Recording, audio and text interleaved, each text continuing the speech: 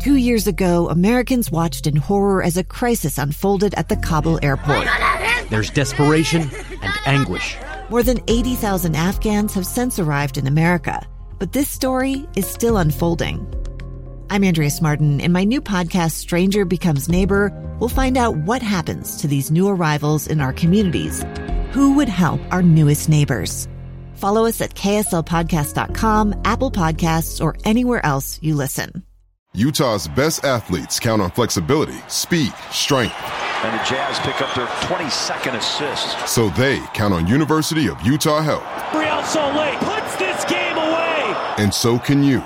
Leading doctors, a world-class environment, award-winning innovation, care to be great. 14 unanswered by the Utes. University of Utah Health, caring for Utah's best and yours. Schedule your appointment now at uofuhealth.org/care to be great. It's Cougar Sports Saturday. Cougar Sports Saturday. A presentation of KSL Sports. KSL Sports. Left wing for three. He got it again. BYU Sports Talk by Cougar fans for Cougar fans. Here are your hosts, Mitch Harper and Matt Baiamonte. On Utah's legacy home of the Cougars. KSL News Radio, 102.7 FM and 1160 AM. Welcome back into KSL News Radio, your legacy home of the BYU Cougars. It's always an honor to talk to our next guest. He's entering his 8th year. Hard to believe, 8th year already. Head coach of the BYU Cougars. He is Kalani Sitake. Kalani, always a pleasure talking with you. What's going on, Mitch? How you doing, bro? Thanks for having me on. I'm always enjoy our conversations to chat. I gotta start things off with you, Kalani. That Big 12 schedule. First off, I'm curious. How long did you know about the Big 12 schedule? I knew about the Big 12 schedule the day of, the morning before everybody else knew. So it wasn't. There was I think there was a attempt to just keep things quiet until everybody knew. So I probably knew maybe a couple hours before everybody else. So, and I was okay with it. I just knew there was a bunch of different options, and I was just excited to see what it was going to be. So Tom Holmoe said, I believe, that he knew about the schedule months in advance. So he didn't leak it to you at all? No, man. We got to be trusting partners from our Big 12, and I don't mind Tom doing that. I had other things on my mind and things to take care of, but the way it worked out, I'm happy with it. Your maybe just initial thoughts of, I know you're probably thinking about spring ball and at most, if you're looking at the schedule, Sam Houston, but just maybe your initial thoughts of that 9-game Big 12 schedule that you guys will be taking on this fall.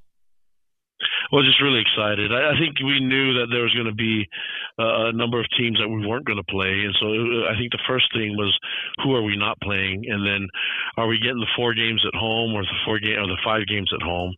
And so when you look at that, it's like, okay, it matches up to what we want. But I think the thing when I know we have priorities, things to look at first, spring ball and all that stuff, but they have the whole schedule there, so it's not like I'm going to give you coach talk and say we're only focused on Sam Houston State. We're focused on the entire thing because it's still new. It's the first time we've been able to see it, and so there's a lot of excitement about it, and so that's even from our fans. It's even in our program from our players and our coaches. And so we're making plans for it, and we're seeing the matchups and just planning for the season. I think there's a couple of years ago where we knew we were going to the Big 12. Didn't know what the schedule was going to look like, and we try to hold it off as much as we can because we're trying to play a season, 2 seasons, in fact. You know what I mean? And now that we're here, it's like, hey, let's just enjoy it, love it, and just have tons of happiness with it, and see what we can do. Make sure our team can get ready by the time we hit fall camp in August, and get ready for this first game against Sam Houston State, and obviously the 9 in the conference. Kalani Sitake is my guest, and Kalani, I've always wondered, because this is all kind of foreign to BYU. It's like kind of remembering how life is like in a conference. Just maybe what does that do to knowing who you're not because there's going to be some years where you don't play certain teams, being in a 12-team or 14-team league this year, but how much do you think it can help the program having that continuity, that familiarity with certain teams, and knowing how to construct a roster to go up against whether it be Baylor or whoever it's going to be, Kansas State, knowing what your layout is going to kind of look like each and every year? Yeah, I'm really excited about it. I know that Tom is scheduling for him has gotten a lot easier, and so for us, it's just having the familiar opponents and knowing, whether the conference is 12 or 14, it's just knowing that you're going to play the certain type of teams from the same group. Does that make sense? Yeah. And then when you do that, now you're playing for a lot of things. You're playing for bowl games. You're playing for championships in the conference, and you're playing for all conference accolades, things like that. There's a lot of stuff to play for, and it's good to be invited and be part of the conference because there's we've been there before. We've been part of a conference, but now we're in the P5. Everything gets ramped up a little bit more, and so the excitement, the energy around it is going to be. It's already happening. You can feel it from everyone. But the fact that we're going to be choosing, we're going to be playing from this group of teams, and the fact that we'll establish natural rivalries with them, it's going to be a lot of fun. It's something that we've been missing for 12 years, obviously. In what area, Kalani, has P5 affiliation ramped up the program the most? And that you can take it wherever direction you want to go, whether it's something obscure that fans maybe never see or something that could be tangible on the field or personnel. Like, what, from your vantage point, what do you feel P5 affiliation to this point has ramped up BYU football the most so far? I feel like I could answer that question in so many different ways. The thing that comes to mind right now is because of signing day is so new to us, right? That it just happens. And so what we want to do, when you're talking about just recruiting, there's people that we recruited and that we would never have a shot at getting before we were in the Big 12, and now we got them. There's guys, and you look at the signing class, but then you look at the preferred walk-ons, and there's legitimate scholarship guys in this group of preferred walk-ons. It's amazing talent, and these guys have turned down scholarships to be here at BYU, and the fact that the Big 12 and being a P5, that had a role in that, and that had something that brought a little bit more flair, a little bit more intrigue for these players. And when they came on the trip, and they could feel like, hey, I can't pass up on this opportunity to go to the Big 12 and to play against such a great schedule and to play with this program and be a part of it. That's that right there. I can name those two things: recruiting and recruiting even your preferred walk-ons, adding to your roster. Look at the transfer portal guys. I mean, there's guys that we had that we signed from the transfer portal that are on our team that we had to beat legitimate P5s. We had to beat these guys to get these guys here. And when you go through the list, these guys had offers from Pac-12, Big 10, Big 12 schools, and we're over here signing them and bringing them onto campus, and the Big 12 had a lot to do with all of that. It's interesting when you bring up the transfer portal recruiting, Kalani. Again, Kalani Sitake is my guest here on KSL News Radio. It's fascinating to me because transfer portal recruiting is just this quick deal where a guy might get an offer from BYU and then they're committing maybe in a matter of days after. It's such a 180 from maybe what football recruiting used to be back in the day. Like, I think back to Lavelle was planting the seeds with a guy like Haloti Ngata as a freshman at Highland, and it took forever. Like, they were waiting for years to get someone like that, and now it's such a quick process now. Can you maybe take us behind the curtain a little bit about like the systems of what goes into landing a transfer portal prospect, because you guys landed a bunch of impact guys? I think for us, the guys that we landed were guys that we recruited earlier and may have missed out or lost on some of them, or didn't have a scholarship for some, and then there's a couple that were not even on our radar or that we couldn't reach before. And so they want to be here for the right reasons. They want to be a part of our program. They want to be a part of and live the lifestyle that BYU students live. They want to represent our program the way that the church wants us with our mission. All the stuff that we do is what they want. They're in line with. And then you look at the variety of them and just the type of talent that they bring. I mean, the reason why it goes pretty quick for a lot of them is because we knew them from before. Like, let's say Aiden Robbins, for example. We recruited him when he chose between us and Louisville and went to Louisville. He already knew about our honor code, about everything, our academics. And when he went to UNLV, I mean, I think we had Chris Brooks here, and that's why he went to UNLV when he was in the portal.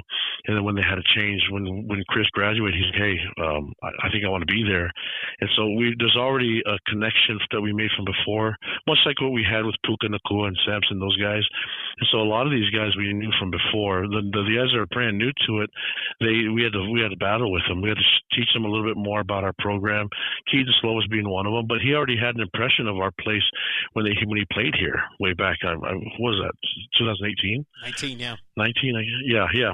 And so he had an impression of what this place was about. He also has connections to people. He's been around Jaron. He's been around Ryder Burton. He's been around John Beck. Those guys have all been involved in talking about our program. So these guys is an easy transition for them. They want to be here for the right reasons, and so it went a little quicker. But some of the new ones, I'm thinking like if you're looking at Ian Fitzgerald, for example, he had a lot of P5s that offered him, and he was on trips. And when he came on the trip here, we were like, man, I don't know if we can get him, but he really liked what we had to offer, and just saw himself being here, and we want him. And then I give Coach Funk and A-Rod a lot of credit for that. So the entire group. They want to be here for the right reasons, but the majority of them were people that we were familiar with from before. You brought up Keaton Slovis. I'm kind of curious, Kalani, with Jaron Hall now off to the NFL, how will that quarterback position be handled in spring and in the offseason? Is it a competition, or is it Slovis's job to lose? Everything's a competition. The only one that won't be in the mix of the QB competition will be Sojay, because he's moving to running back. But everybody else, with Keaton, with Jake Retzloff, with Ryder Burton, with Cade Finnegan, with Nick Billups, those guys will all compete. And obviously, there's people in there that have a lot more experience. Keaton being one of them. I mean, he's got tons of experience, and we'll see how this all shapes up. But they all know that there's a competition. But if you look at it from your perspective, you can see what we're trying to develop, and that's a competition. Best guys play, but then there's also quality depth and guys that can really sling the ball. Along with Sojay, any other position changes that you guys have made in winter to prep for spring?